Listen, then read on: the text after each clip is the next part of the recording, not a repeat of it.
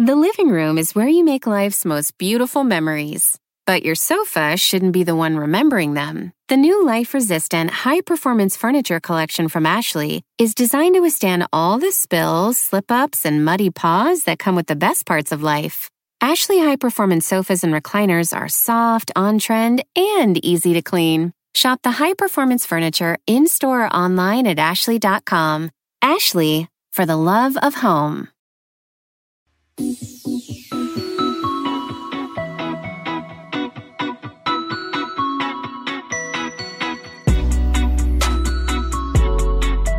Welcome back to Pod Save the World. This is Tommy Vitor. Thank you all for listening this week. I greatly appreciate it. We have a packed show for you guys. First, Ben Rhodes calls in from an undisclosed European capital.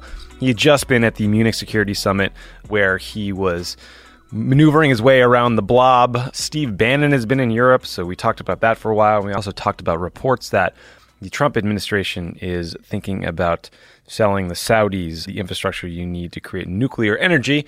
Seems like maybe a bad idea.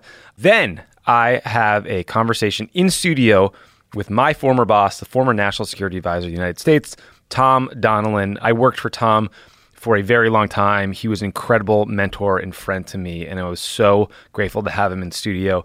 We really went on just a tour of the world. We started with, how did you get that job? How does one become National Security Advisor? Tom was born in Rhode Island, worked in politics, and had this incredible career. So we talked about how that happened. Talked about what his day-to-day was like. What was it like leading the PDB every day? What were some of your best days and your worst days?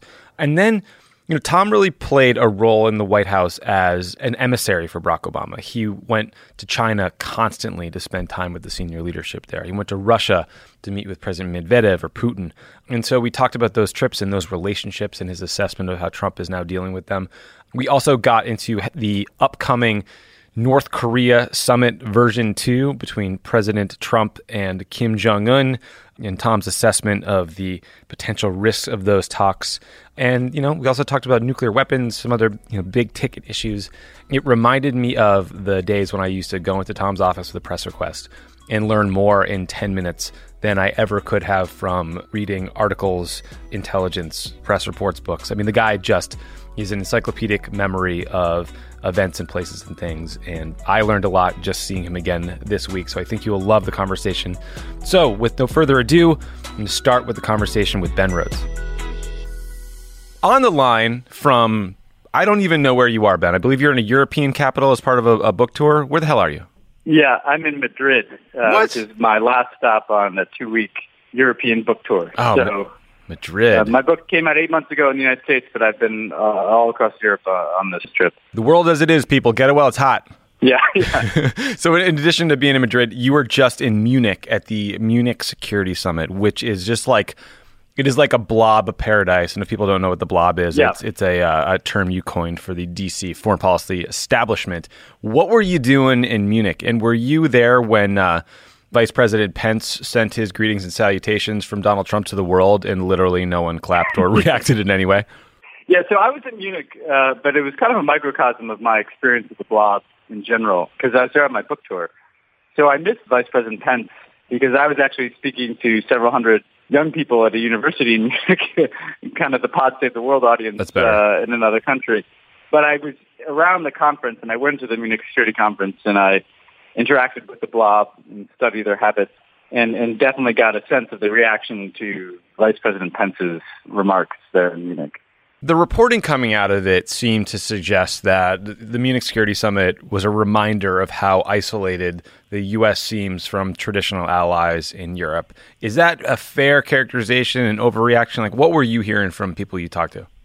Well, actually, I think that just as important as Pence's speech was Angela Merkel's speech. Yes. And that's actually what a lot of people were talking about.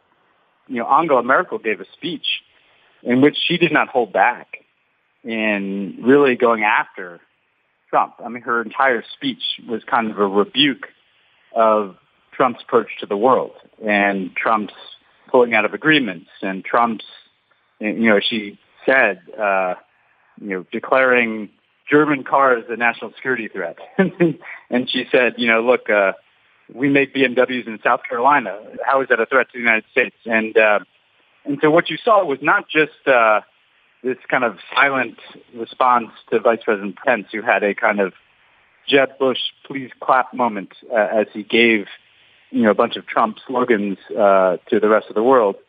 But you also have leaders like Merkel who are now very comfortable just eviscerating Trump and his worldview in front of a global audience.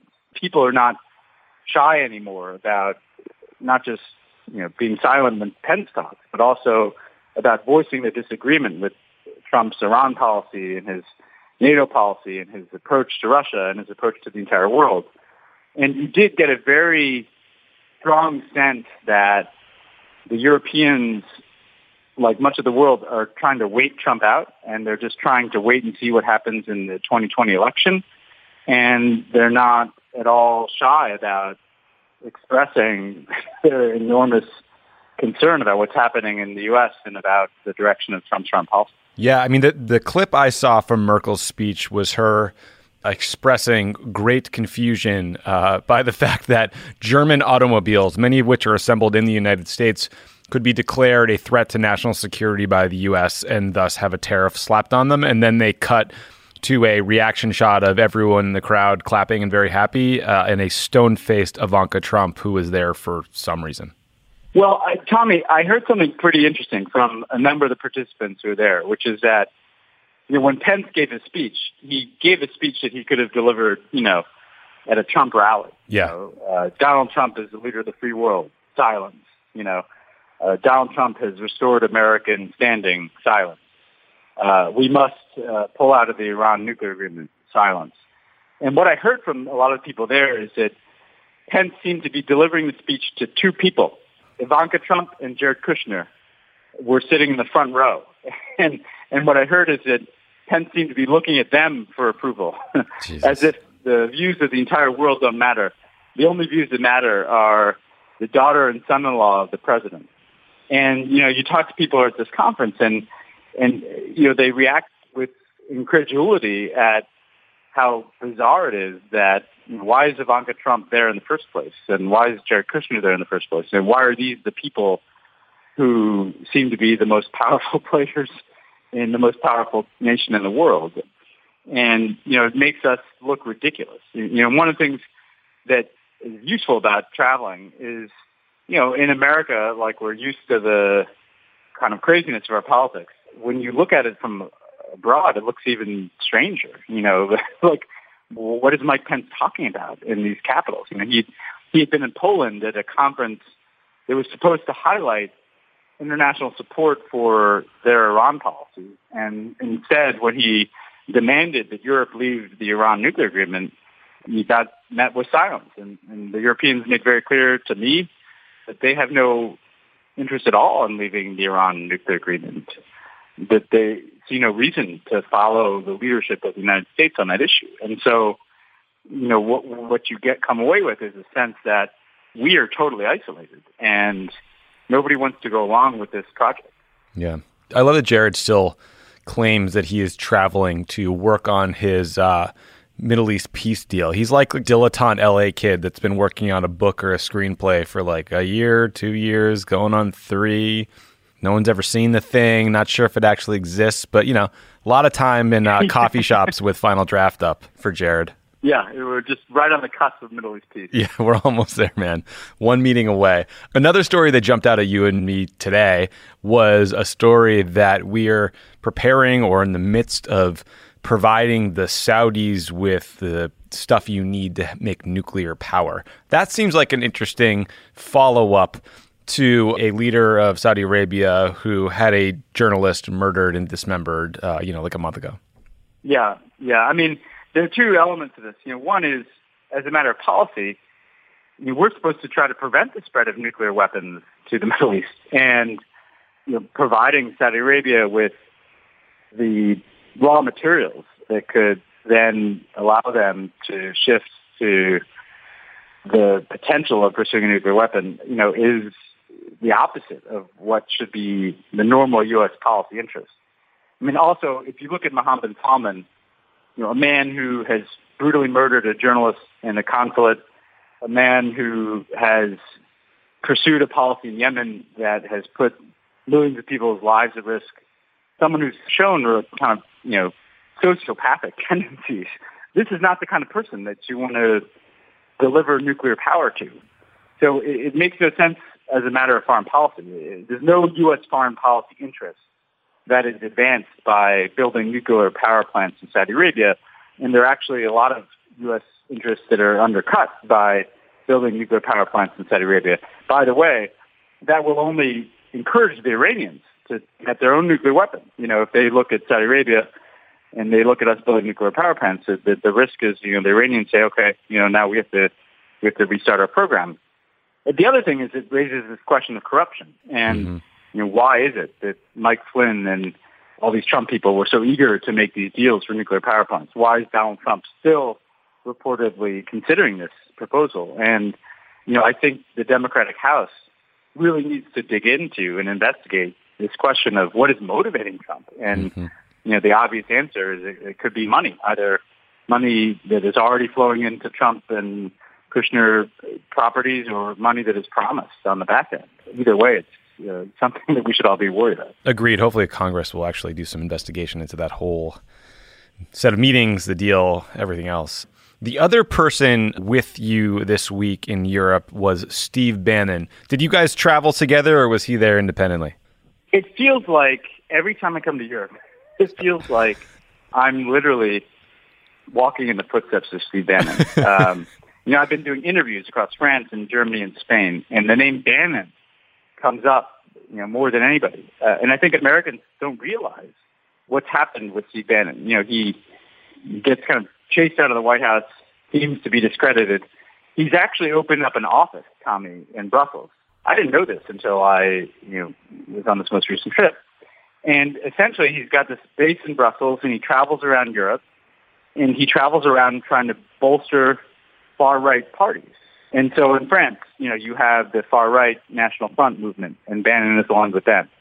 In Germany, where you really don't want far-right parties, you don't want neo-Nazis, you have this new party called the AFD that has emerged on the far right. And here in Spain, where I'm now, there's a new far-right party called Vox, not the website that we all enjoy reading, but the same spelling. And, they are, all of them have in common that they're focused on immigration. And it's a familiar message, right? The problems should be blamed on the immigrants, and people should vote on fear. And there's this very real concern here. There are European elections coming up in the spring. There's an election coming up here in Spain, and Bannon is traveling around and kind of peddling the same bullshit, the same hate, the same division, the same media strategies that he used in the United States here in Europe. That is not the American export that we want to Europe. No. We've got Mike Pence giving speeches about Donald Trump as the leader of the free world, and we've got Steve Bannon teaching literally far-right parties in Europe how to demonize immigrants and how to win elections based on fear. Yeah. And like we all know that I dislike Steve Bannon enormously, but the broader context is important too, because we have a White House and a State Department that has all but given up on democracy promotion. And I don't mean that in the awful Bush sense where we invade countries to encourage them to be democracies, but where we push for democratic norms and institutions and freedom of the press and universal rights the way presidents, Republican and Democrat, have for decades, for centuries even. Like Trump has abandoned that. Yeah, he's abandoned them. And I have to say, in each of these countries, I meet with progressive activists, and they feel totally cut off. They wish the United States was playing its normal role of pushing back against far-right nationalism and neo-Nazis. And, what I tell them, is that people like Steve Bannon and Trump, what they count on is cynicism. They want young people to feel like they're powerless. They want young people to feel like this wave of right-wing nationalism is inevitable.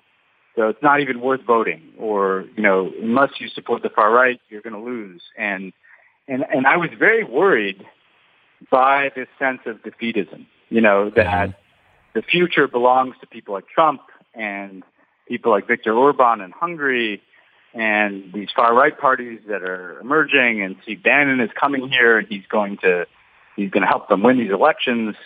The United States normally should be playing the role of organizing the response to that and pushing back against undemocratic values. Unfortunately, that's not going to happen for 2 years, but I think that makes it even more important for civil society and media and others to say, this is not inevitable, and that if young people get involved and they vote and they organize, the same message that you guys use so well in Pod Save America in the United States, that can happen here too. Young people can reject this. And again, it's depressing the extent to which people feel like the United States has vacated that role of standing up for certain values, and that in fact the face of America is Steve Bannon. We can do better than that. We should do better than that. And I hope it's something we can continue to focus on, because if Europe, in some ways it's easier in America, right? We just have to win one election in 2020 to get rid of Trump. Here you have elections across the whole continent, and we have to beat back these far right movements across the continent. And I know that can happen, but only if people feel like it's possible. Well, Ben, looks like you're gonna have to park your ass in Europe for a little bit longer and be a counterweight to all this Bannon messaging. I hope you're ready. I feel a little bit like that, Tommy. I feel like it might be necessary to set up shop here. But I will tell you, there are some friends of the pod over here. I would walk into the Munich Security Conference, and the blob, was there, and that is what it is. But then these kind of young people working there would come up to me and kind of almost whisper to me, like, I listen to Pod Save the World. So I'm glad that we have listeners in these countries, and I hope they continue to be part of the conversation. Yeah, me too. And frankly, let's find a bunch of them and get them on the show, because it would be interesting to hear their perspective as young people in countries that are growing they love, authoritarian. They love Lammy. Who doesn't? They love David Lammy is building a following here. So there are leaders like that in Europe. There is leadership. There is progressive leadership. That's good. And hopefully we can put a spotlight on some of it. Well, that's good. We'll end on a high note, because that does make me feel better, unless there's anything else that's really jumped out at you from the week. No, I think we covered it, and I know we've got Tom Donilon, our former boss. Yes. So you used to prepare him for interviews like the one you conducted. I know. I was brutally difficult. You will hear it. It was harsh. But Tom will take us on a tour of the globe, so that will be interesting. I think people will really enjoy that. All right, buddy. Well, good luck with the end of the book tour. Travel safe. I'm excited to have you back in studio so we can go through all the weird events that have been happening as we speak. Yeah, no, I'll see you back in the studio. Can't wait to be back in sunny LA. Me too. All right, buddy. Talk to you soon. All right, see you. See you, Ben.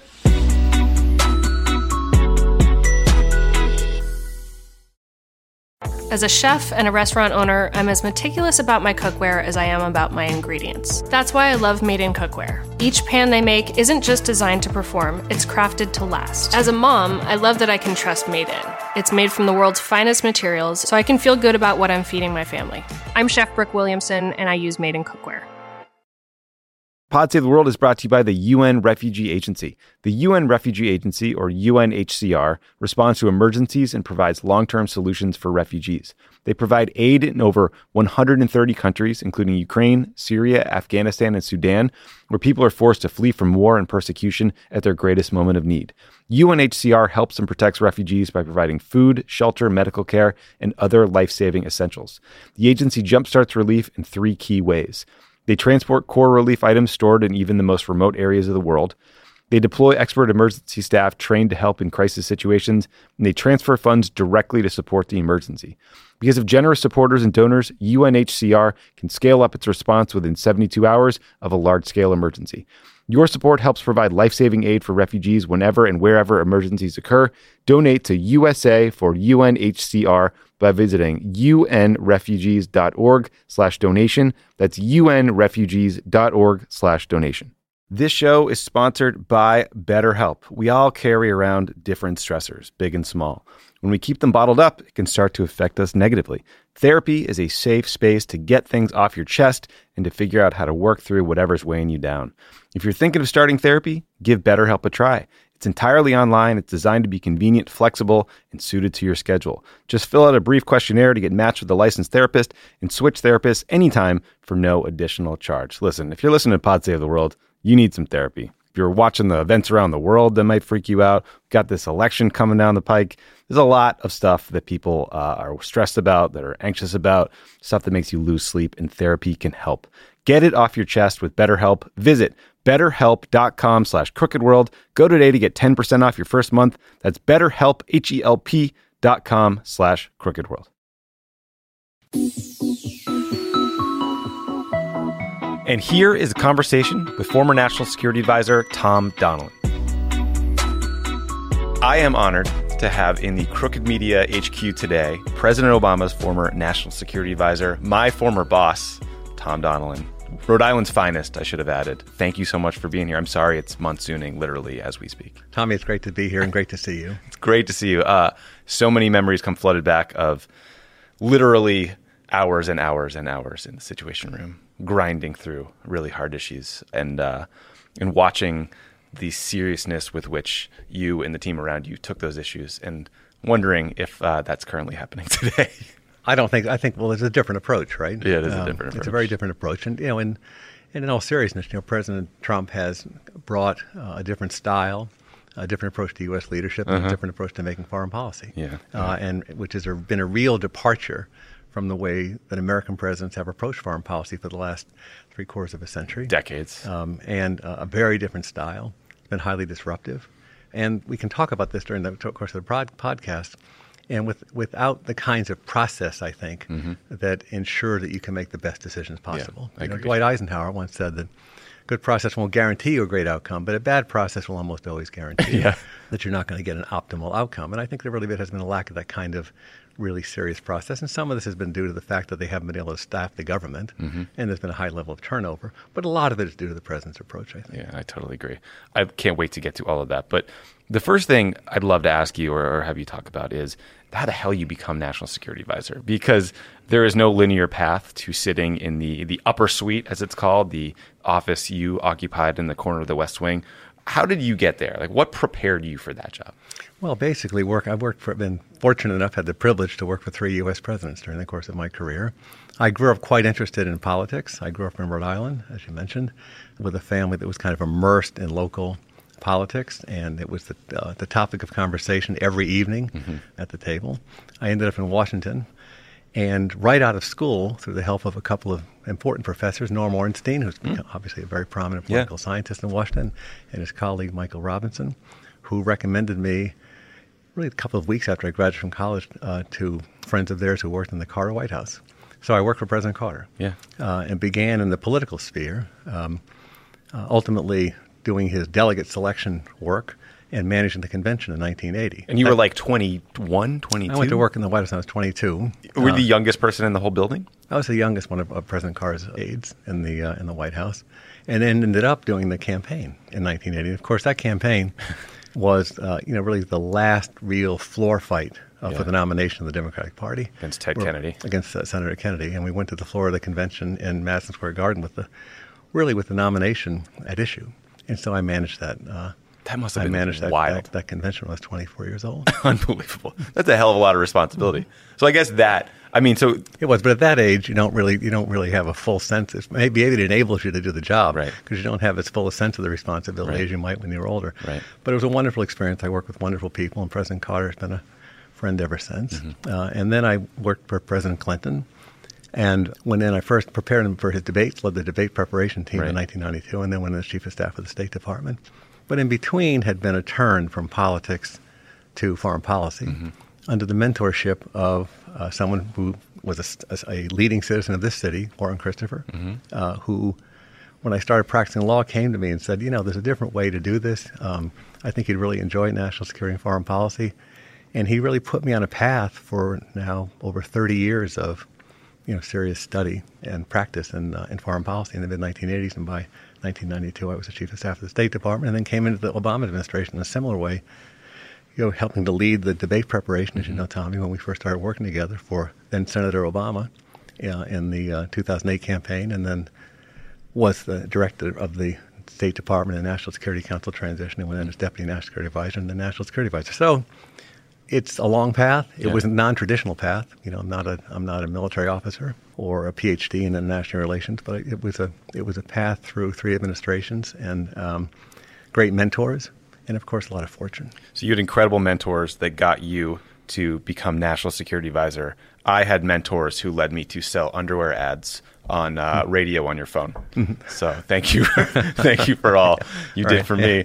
So, I mean, I got to watch you every day firsthand, and the way, every White House job can just be upended by events, right? I mean, for us, it was, you think you're going to work all day on Afghanistan, North Korea tests a nuclear weapon, and that's all consuming for weeks. But a constant for you was the president's daily intelligence briefing. Every morning, you led a small group of people in the Oval Office for an intel briefing with Obama.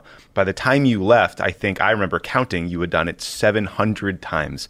Can you take us in the room and sort of what that briefing is like and how that conversation unfolds every day? Well, it's part of the job of the National Security Advisor. There's multiple roles. We might start with that. Sure. The National Security Advisor runs the National Security Council staff, which is about 400 people in the White House, who are the principal staff to the president. The National Security Advisor chairs the so-called Principals Committee, which is the cabinet-level committee that advises the president, serves the options up to him, dives into the issues that the country needs addressed. And in the first term, when I chaired the committee, it was really an incredible group of people from Vice President Biden to Secretary Clinton, Secretary Gates, CIA Director Panetta, General Petraeus. A lot of big personalities. Right? There was a lot of big personalities around the table, as you well remember. You're responsible for the interaction between the president and foreign leaders, including summits, which we worked a lot on together.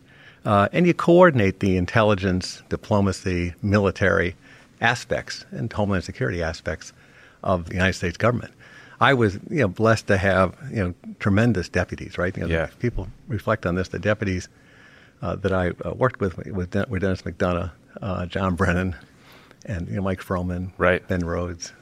So we had a really terrific crew. Now, as you said, one of the responsibilities for the National Security Advisor is to provide the president's daily briefing, typically called the PDB, the President's Daily Brief.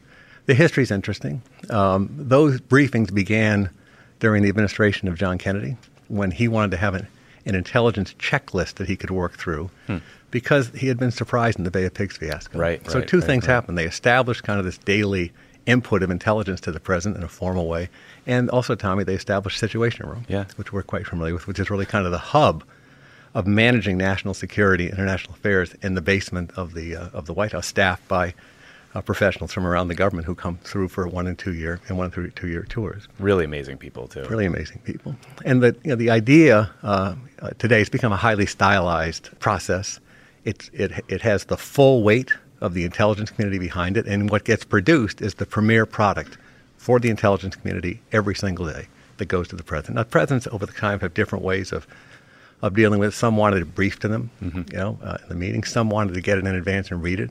Of course, our boss, President Obama, was someone who did read, right? And wanted it in advance. He liked to read. And he wanted to come in and ask questions. So what we would do is, you'd prepare, that document would be prepared and delivered to the president. But the president would also want to know what he was going to do about the intelligence. And that was where, kind of the second part of the briefing came in. So the first part would be 10 or 15 minutes of briefing the intelligence to the president. And then you'd ask the intelligence professionals.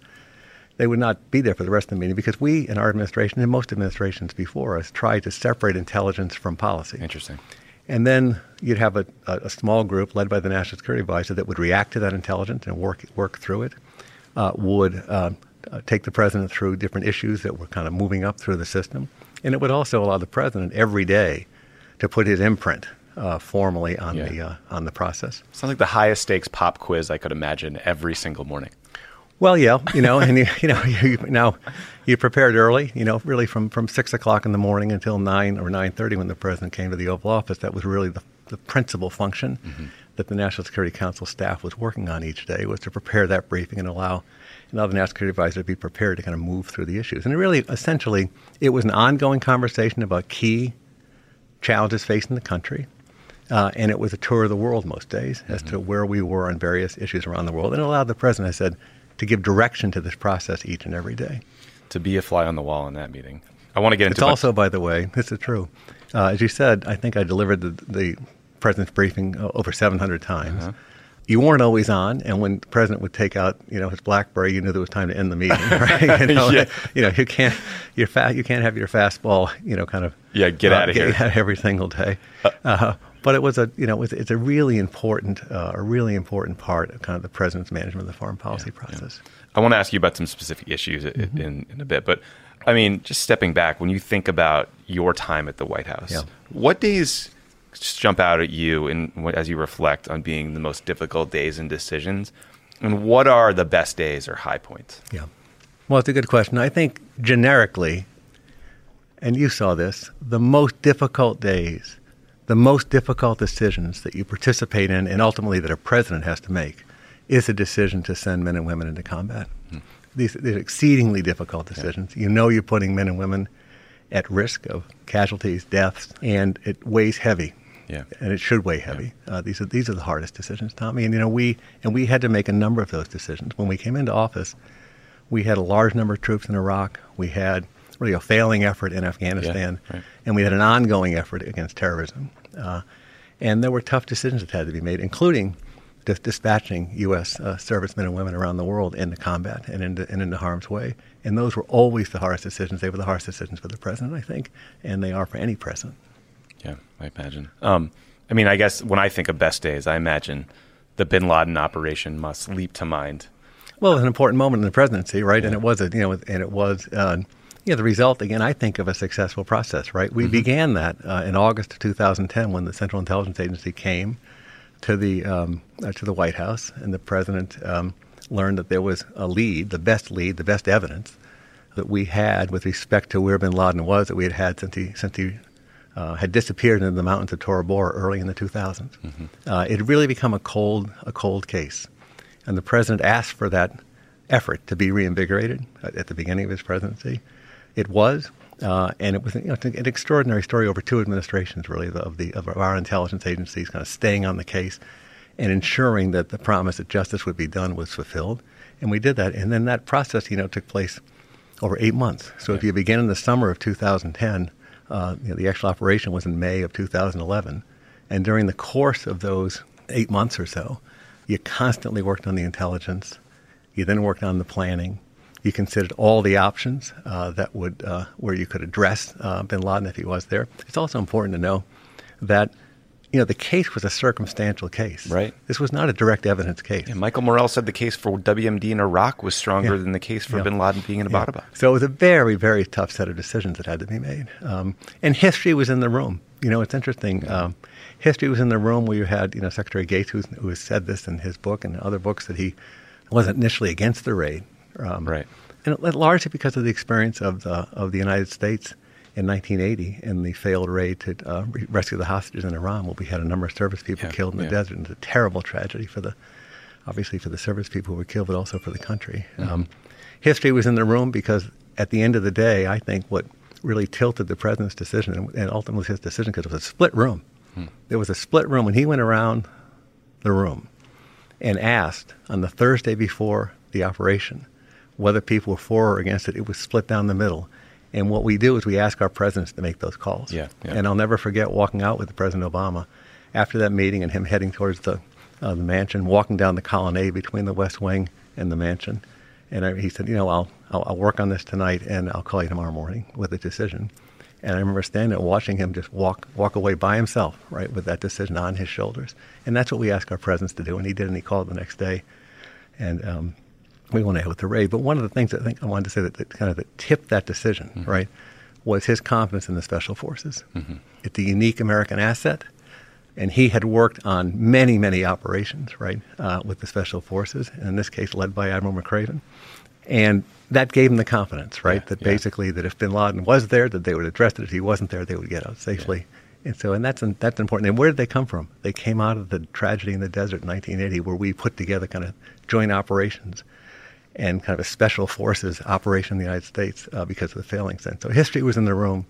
It was, I think, a courageous decision by the president. It was the correct decision, and it was executed brilliantly. Yeah. I mean, I think, in hindsight, I think people think, okay, should we go get Bin Laden? Obviously. But had he not been there, We would have invaded a sovereign nation, Pakistan, gone to a military town, humiliated their leadership, potentially been picked up on radar, fired at, maybe kicked down the door where innocent civilians lived, maybe killed the wrong person. I mean, it would have been a disaster. Yeah, well, it's the entire set of circumstances. Everything had decision points and places where it could have gone well or gone bad, right? There could have been an accident getting in and out. It was an extraordinary operation in there, right?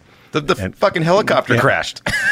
Well, I don't know if I briefed it exactly that way at the time, Tommy, but we did have an accident at the beginning of the, of the operation. But again, the training, the anticipation of contingencies, the focus of our special forces was extraordinary. It was one of these operations, by the way, when John Brennan led a lot of the planning, where we were able to kind of work through every contingency. But you could have had an accident. Abbottabad was a military town. You could have had a bigger reaction. The Pakistanis could have caught on to it earlier, and you could have had a confrontation. There were all manner of things that could have happened, but most were anticipated. And I think we took the right steps to kind of work it through. And, of course, it was an important moment for the nation. As I said, we worked through almost every contingency, right? And, when we sat down for a 15-hour meeting that morning, the night after the White House Correspondents' Dinner, where people were coming up to numbers and saying, are you going to this party, that party? I say, no, I got this thing tomorrow. Reading a good book. Got to get home, right? But you kind of work it through, right? And it was literally a tab notebook of step by step, kind of working through the various aspects of it. The thing that surprised me, though, was after it was announced. I was walking with the president and a couple of our colleagues back from the mansion where the president and the East Room had made the announcement, and there was this noise. Really, you remember this? And there was this noise, right? And I remember saying to the Secret Service, "What's going on here? Where's that coming from?" He said, "There's really a credible demonstration out in front of the White House, right?" And so it hit me then with it was an important strategic event for the country. It was also an important cathartic event. It really was. Yeah, I remember walking out. I mean, it was 1 or 2 in the morning, God knows when we left. And there was just a crowd of people chanting USA, USA all night long. It still gives me chills to think about it.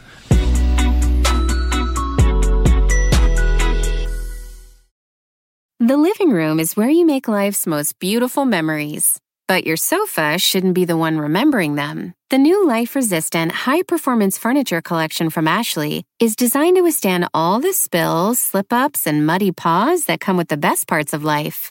Ashley high-performance sofas and recliners are soft, on-trend, and easy to clean. Shop the high-performance furniture in-store or online at ashley.com.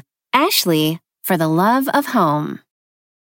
The Angie's List you know and trust is now Angie, and we're so much more than just a list. We still connect you with top local pros and show you ratings and reviews, but now we also let you compare upfront prices on hundreds of projects and book a service instantly. We can even handle the rest of your project from start to finish. So remember, Angie's List is now Angie, and we're here to get your job done right. Get started at Angie.com. That's ANGI, or download the app today. Here you are, BPMs high, sweat dripping, body moving, tongue panting. You're working hard, real hard, and you're thirsty. You need vitamins, nutrients for peak performance and energy. And your plants do too. Aw, I mean, just look at the little guy. Water-soluble plant food from Miracle Grow is full of essential nutrients. Just a little scoop into your watering can and boom, instant feeding and bigger, more beautiful plants. It's kind of like a sports drink for your plants. You may have to suffer from heat, but your plants do not.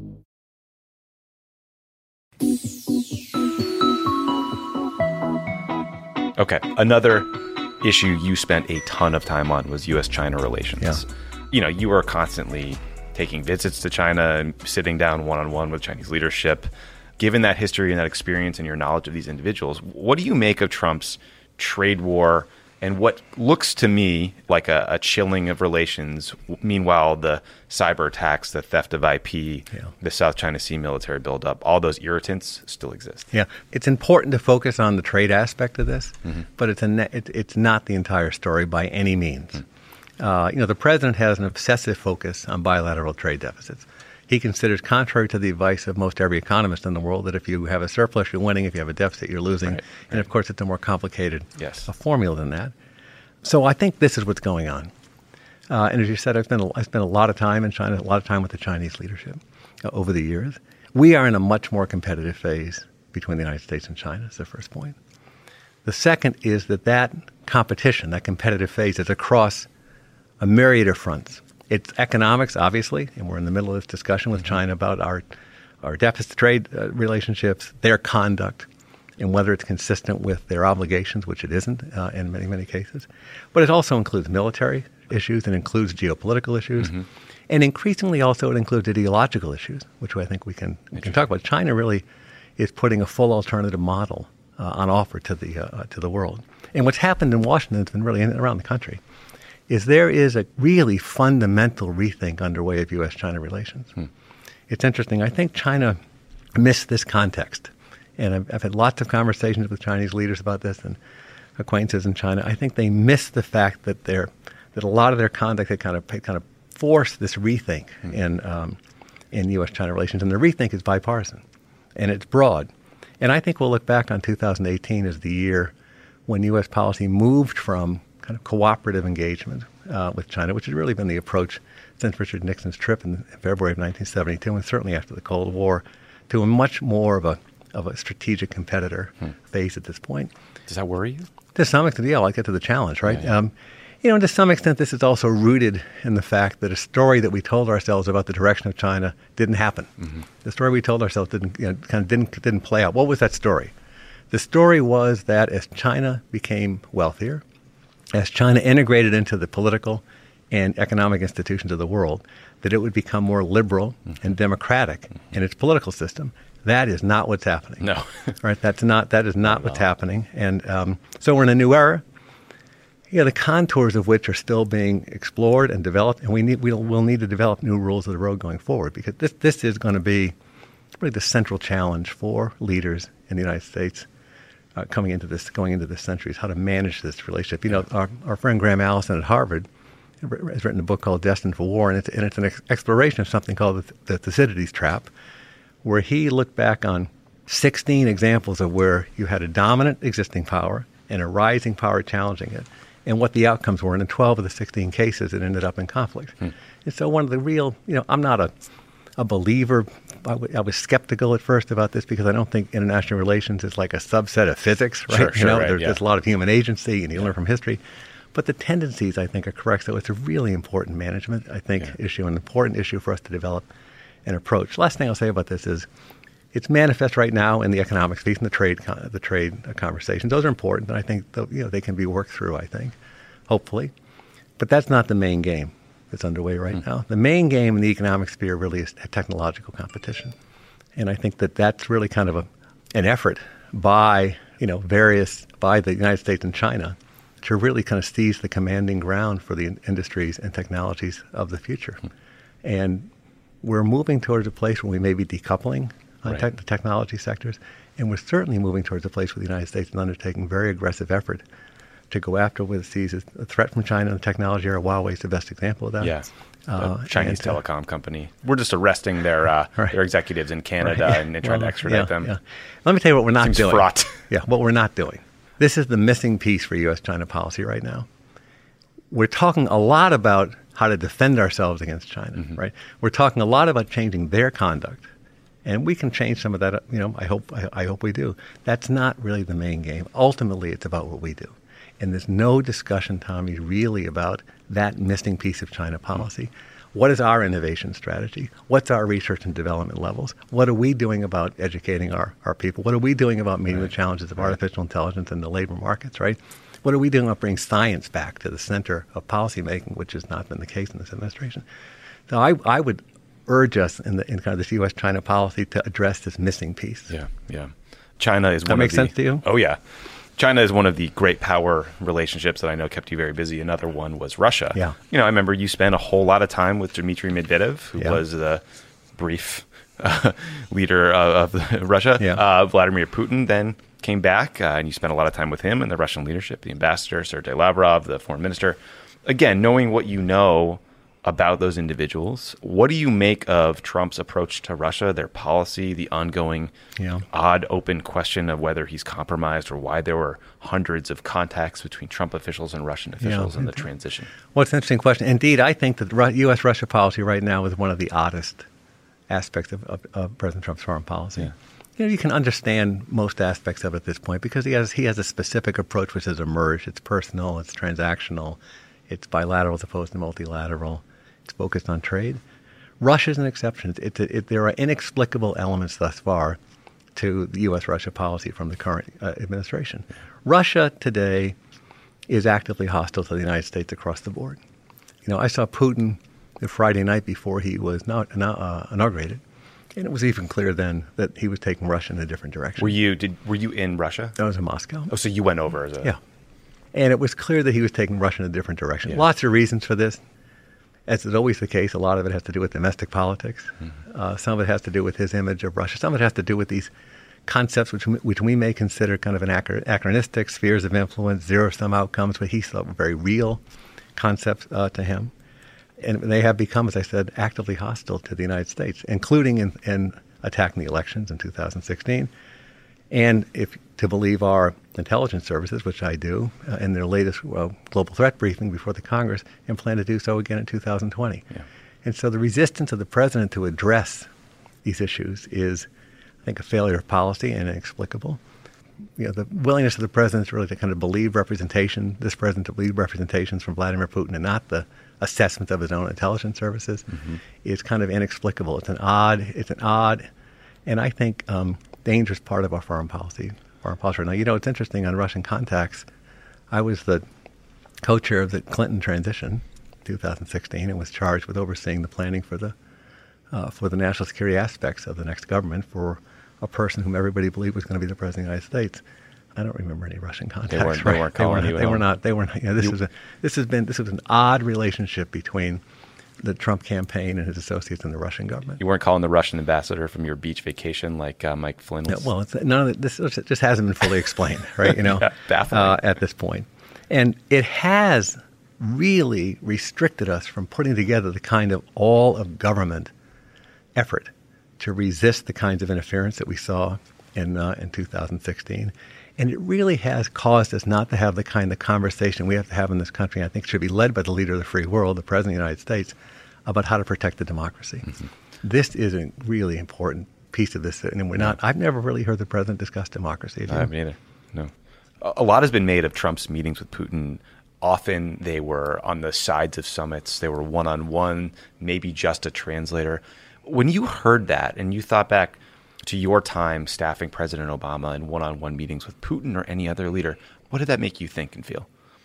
Well, you want to have, typically you want to have someone else with you when you're having a meeting with a foreign leader in order that you have your record of what happened. Right. There's obviously an interest in having, kind of presidential records and historical records of what went on between nations and between leaders. But more importantly, kind of in the short term here, right, and kind of managing foreign policy, you want to have a couple of things. You want to make sure that you have a record of your version so that you're not subject to a version of that meeting that the other side puts out. Right. That's a real danger, and that's just kind of classic statecraft, right? That's just common sense statecraft. And you want to have a record and a report out of what happened in these meetings so that the government knows where we're going, right? And can assess, by the way, also what you heard from the foreign leaders, so you can take advantage of the vast kind of analytical skills that we have And I don't know what the root of that is. I don't know whether he has kind of a distrust of the professionals and even the political appointees that he works with, or there are other reasons that the president doesn't want to have these conversations, any notes taken in these conversations, or explored or analyzed by the rest of his senior people. But you have to be able to trust your most senior people in these conversations. And it was it's an odd aspect, Tommy, of this relationship between the president and Vladimir Putin, which, by the way, is in sharp contrast with the relationships that he has with our European leaders and our closest allies, where the president is constantly critical. Yeah, literally shoving them if you're Montenegro. and pushing away, right? And really not taking up this mantle of being the leader of the free world, but really, unfortunately, raising questions about whether he feels more comfortable on the other side. Yeah. I keep saying this, but another issue that occupied a lot of your time was North Korea. Yeah. I mean, I remember our first trip, I believe, in Europe. I think we were in Prague, in the middle of the night, 2 a.m., 3 a.m. I believe the North Koreans tested a missile. The president had to be woken up to address it and deal with it. I hope I'm getting this right. But, it was a major, major threat to the point where I believe President Obama, it's been reported that President Obama told President Trump in their final Oval Office meeting that this would be one of the biggest things he'd work on. Fast forward, Trump's about to embark on his second major summit with Kim Jong-un. I think all of us are happy that they're not tweeting about fire and fury and sort of smack-talking our way into war. But I know you're worried about the trajectory of these talks, and I was curious why that is. Yeah. It is a good thing that the tensions have been decreased. Yeah. But a lot of those tensions have been built up by President Trump during the course of the first part of his administration. But that's a good thing. And I think it's a good thing that we have direct conversations going on between the United States and North Korea. And I think highly, for example, as well of our special envoy, Steve Biegun, who's now the chief diplomat, if you will, leading up the conversations with the North Koreans. But I am worried about the specifics and the direction for this reason. One, it was clear coming out of the Singapore summit that, in fact, the North Koreans had not agreed to the concept of a complete, irreversible denuclearization of its program in North Korea. They didn't agree to the classic language. They had a different formulation, which essentially meant that they were looking towards a longer-term denuclearization that was linked to what are pulling back and the South Koreans pulling back in various respects. So we didn't get the kind of core commitment that we had insisted on for many, many years. Yeah. That wasn't in the documents that came out. The second thing is that you have had a situation where you haven't had nuclear tests and you haven't had missile tests for a period of time. But that doesn't mean the program's frozen. Yeah. And so you've had the Secretary of State testify in front of the Congress. You had a report put out by a prominent student in North Korea, Sid Hecker, Stanford University, just this past week, that says that the North Koreans are continuing to develop fissile material, which the more you develop, the more potential weapons you have. There have been reports and actually overhead imagery put out by CSIS and Victor Cha, who was going to be the ambassador to South Korea, showing a number of missile bases that are being hardened and protected going forward. So the bottom line is, again, not going to know details, I think that the bottom line is that the program continues. So when the president says, I'm not in a hurry, we'll see how long it takes, that's an analytical mistake. It's an analytical mistake because it makes a difference how many weapons the North Koreans develop. It makes a difference from a whole variety of issues, including nonproliferation risk and missile defense risk. Right. But if we have kind of an open-ended negotiation and the North Koreans continue to run the program, we're going to put ourselves at the end of the day in a much more difficult circumstance, and we likely are headed towards a circumstance where we end up having to accept North Korea as a country with a lot of nuclear weapons. Yeah. So some sort of freeze and cap in what they're doing during the pendency of the negotiations seem to me to be kind of absolutely essential moving forward here. So we need to have, when they meet at the end of February, we need to have more details here and hopefully a stop in the program during the pendency of the negotiations. That was certainly what we did in the Iran circumstance. Yeah. Right. When you look around the world, you pick up the New York Times in the morning and read the international section. What do you see? What various geopolitical trends worry you? What do you think we're not talking about enough? I don't think we've kind of fully appreciated the major change, which is the reemergence of great power competition and the need to develop a strategy to deal with this, principally with respect to China.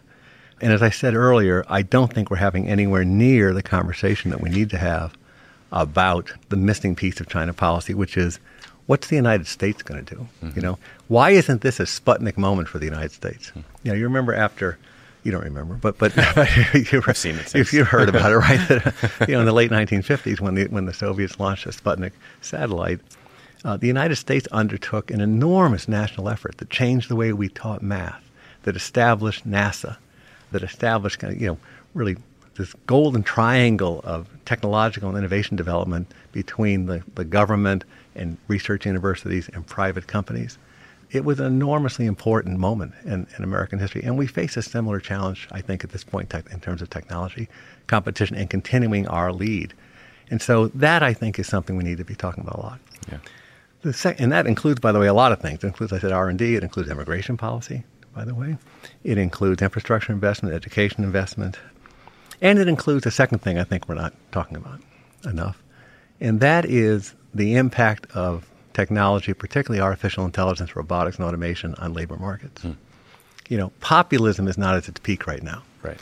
Populism, in my judgment, is not, at this point, it's typically a cyclical thing in response to economic ups and downs. We have a much more fundamental populist challenge in the Western democracies underway right now. And one of the essential things to dealing with this going forward is having a really serious discussion about how we're going to manage the future of work in the face of technology. We just had a $2 trillion tax cut that was passed last year, okay? I don't remember a single discussion about investments in this kind of essential thing for the government to do. Who's going to do this? Are companies responsible about it? Is the government responsible? Where are we going on this, right? That I think is a fundamental discussion that we're not having. I don't think we're having paying enough attention to cybersecurity. The president's given 2 State of the Union addresses. He's never mentioned cybersecurity. Really? Right. No. So, and why is that kind of this disconnect? Yeah. The intelligence services go in front of the Congress once a year, and they have over the last 5 or 6 years said that the principal threat facing the country, one of the principal threats facing the country, is a cyber threat. Right. And yet the president really hasn't mentioned it. They disestablished the cybersecurity coordinator job in the White House, which I think was a real mistake. Yeah. Right? It is not possible to have an all-of-government effort to protect the country on cybersecurity and develop cyber policy without having it driven from the center. It's too hard. There are too many divergent interests in the government. There are too many different capabilities in the government. It has to be driven from the center, and we've disestablished it. And the president really hasn't talked about kind of the basics that we needed to make ourselves a more resilient society. So I think that's one where I'm concerned that we don't have the kind of focus. And instead, of course, we've had this dramatic focus on the southern border, which was never mentioned as a threat by the intelligence services when they went in front of the Congress. And I think last time, we're heading towards having an important conversation about nuclear weapons. I wanted to ask you about that. I saw recently that Elizabeth Warren and Congressman Adam Smith, Senator Elizabeth Warren, have introduced legislation that says, quote, it is the policy of the United States to not use nuclear weapons first, or a so-called no first use policy. Yeah. What did you make of that? Well, I think it's an important discussion to have, that's a complicated issue. It's a complicated issue in terms of assurances that we have given allies in terms of extended deterrence and their being able to rely on the United States to defend them. So allies like Japan, South Korea. And in Europe, right? Including in the event of attack, right? Mm-hmm. And so those are important kinds of conversations to have. I think they're important conversations to have about, what the United States would do in the face of a biological attack, for example. Okay. But it's an important conversation, I think, that they're driving to have, given the development of our conventional weapons, which are substantial and can address a lot of these issues. So I think that they're driving an important conversation, but it's part of something bigger. Yeah. I oversaw the coordination of, if you will, the 2010 nuclear posture review that we did. Right. And, President Obama's driving principle in that nuclear posture review, indeed, and it's been the driving principle of most presidents over the last half century, has been to reduce U.S. reliance on nuclear weapons. And I fear that the administration is moving in a different direction, right, where they're trying to establish types of nuclear weapons which they, quote unquote, see as more usable, right? Lower yield, more usable nuclear weapons. And I think blurring this distinction between nuclear weapons and conventional weapons really is a really important policy for us to address, right? And to have a president of the United States, as President Trump did the other night at the State of the Union address, really kind of welcome an arms race, saying to the Russians, if you want to have an arms race, go about intermediate range missile capabilities, we'll bring it on. We'll have it. That is not the direction to go in, Tommy, right? We've seen here, this change, right, from a policy that drove hard towards reducing reliance on nuclear weapons as part of the national arsenal and limiting sharply the context in which you would ever use nuclear weapons, and having a realistic conversation about this, I think, is really an important thing to do. So that the conversation that Senator Warren and Congressman Smith are driving here is an important conversation to have and to ask ourselves whether it is that kind of moment. You also have to ask yourself where it would fit into negotiations and things like that. But I'm concerned about the direction in which the Trump administration is driving the nuclear discussion. Yeah, me too. Speaking of things that make me concerned about the Trump administration, John Bolton is now sitting in your old office. The things I know about him, based on what I've read, is he seems to be taking a lot of trips and sort of serving as an emissary. It seems like he's really skinnying down meetings or moving away from the traditional principals committee process that you'd mentioned earlier and locking people out of all of government conversations, or what should be all of government conversations.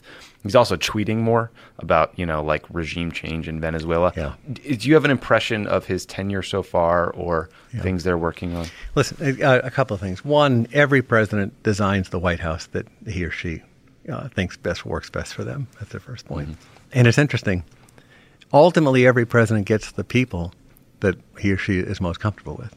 And, so you can have conversations about different kinds of people and their effect on the president and moderating the president. Ultimately, presidents get the team that they want. And the president seems comfortable with Ambassador Bolton at this point. So that's the first mega point. And that, as part of my introduction to this answer, it's always easier from the outside. To take shots at and criticize people who are doing these jobs, which you and I know from personal experience are enormously difficult jobs. Brutal. And with tremendous amounts of responsibility. That's the first point. The second point is that the government is not staffed to the extent that it needs to be. And that is a real failure. It's interesting. It had its roots in the transition. Mm-hmm. It has its roots in President Trump's management style. We had a busted transition here. Yeah. And I was part of the other transition that ended it on election day.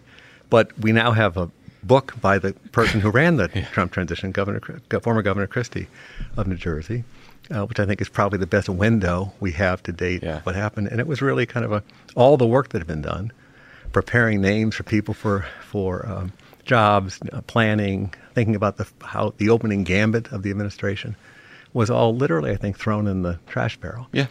Going forward, it is really important for people who want to be president to think hard about how they would transition to governing, because a lot of the roots of problems can be found in that failure. I've done 3 transitions. Some have been better than others, but that's a real failure. So the place isn't staffed the way it should be. Third is that process would help this administration, frankly. It would. And I've heard the same kinds of reports, right, that you're talking about, that there aren't as many kind of interagency sessions where policies are fully ventilated, right, where all the thinking of the government's kind of brought to the table and the president gets the best options. If that's not taking place, it's a mistake, and you won't get as keen and as good a kind of national interest outcomes as you want. Now, we've seen examples of this where the president, for example, has announced that he wants to pull all the U.S. troops out of Syria. Now, that's a perfectly legitimate conversation to have, and a perfectly legitimate policy issue to be discussed. But we also now know that it wasn't discussed, for example, with the head of CENTCOM. That's crazy. And kind of the military leadership, right? And you're just not going to get the kind of quality decisions that the American people deserve if you don't do that. So I would, if I were advising, I would advise to kind of get back to kind of some regular order here. It's essentially a system that was put in place by General Scowcroft and Bob Gates during the Bush 41 administration, and it's not perfect, but it's been exercised a lot. Yeah. And so this kind of not seeking out views that may disagree with yours, making decisions without process, having the president announce things, and then having the government catch up. You'll confuse allies, you confuse the government, and you're not going to get best case outcomes. No, you're not. My final question for you, which is annoyingly a two-parter. When you think about, let's say the next president will not be Donald Trump and it will be in 2020. Mm-hmm.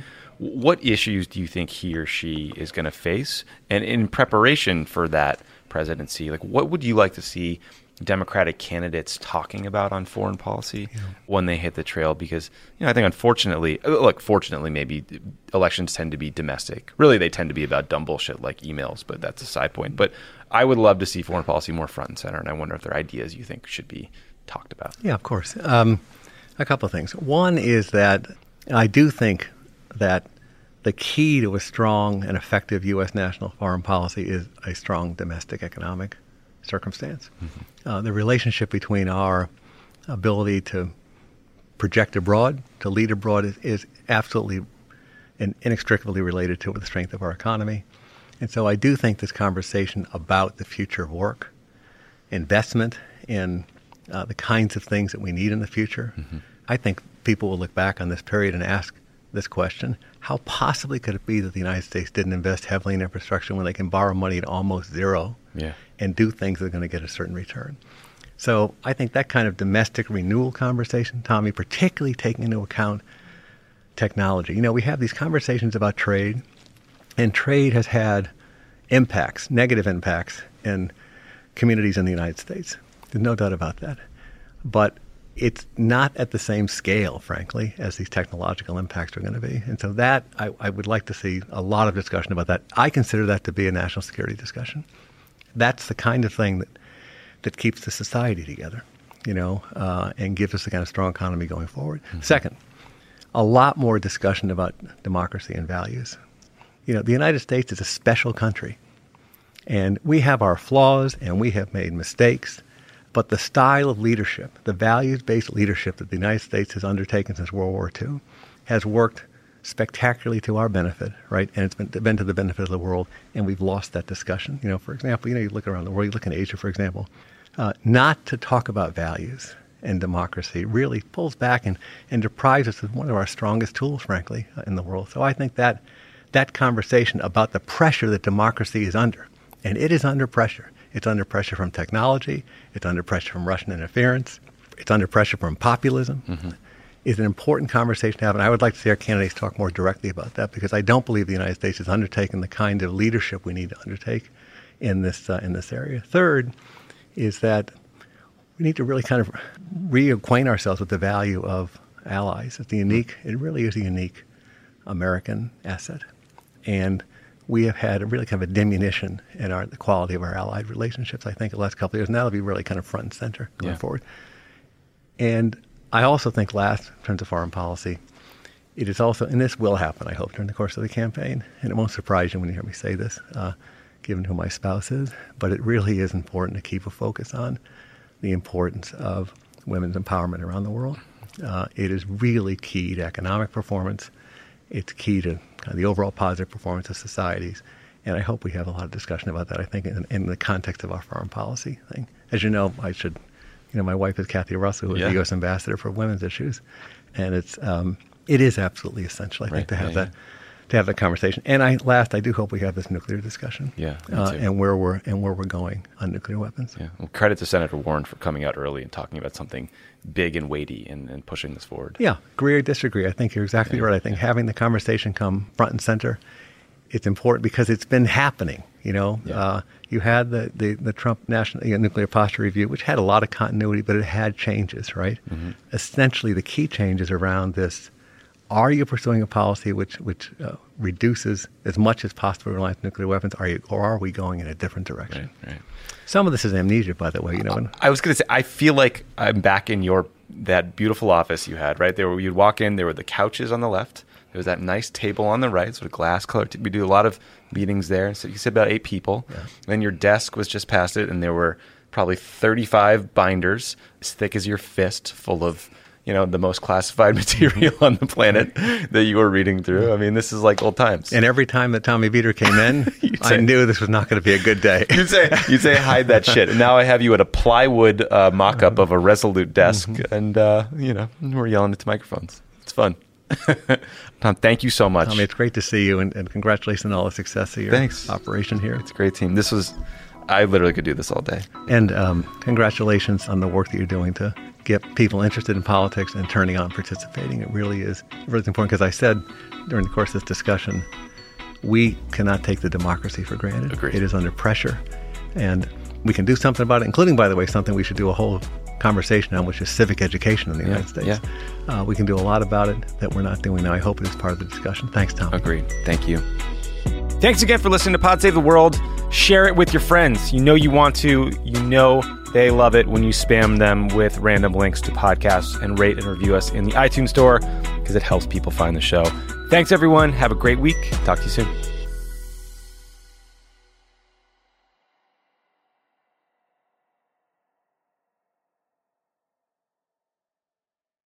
Whether you're a morning person or a bedtime procrastinator, everyone deserves a mattress that works for their style. And you'll find the best mattress for you at Ashley. The new Temper-Adapt collection at Ashley brings you one-of-a-kind body-conforming technology, making every sleep tailored to be your best. The collection also features cool-to-the-touch covers and motion absorption to help minimize sleep disruptions from partners, pets, or kids. Shop the all-new Temper-Adapt collection at Ashley, in-store or online at ashley.com. Ashley, for the love of home.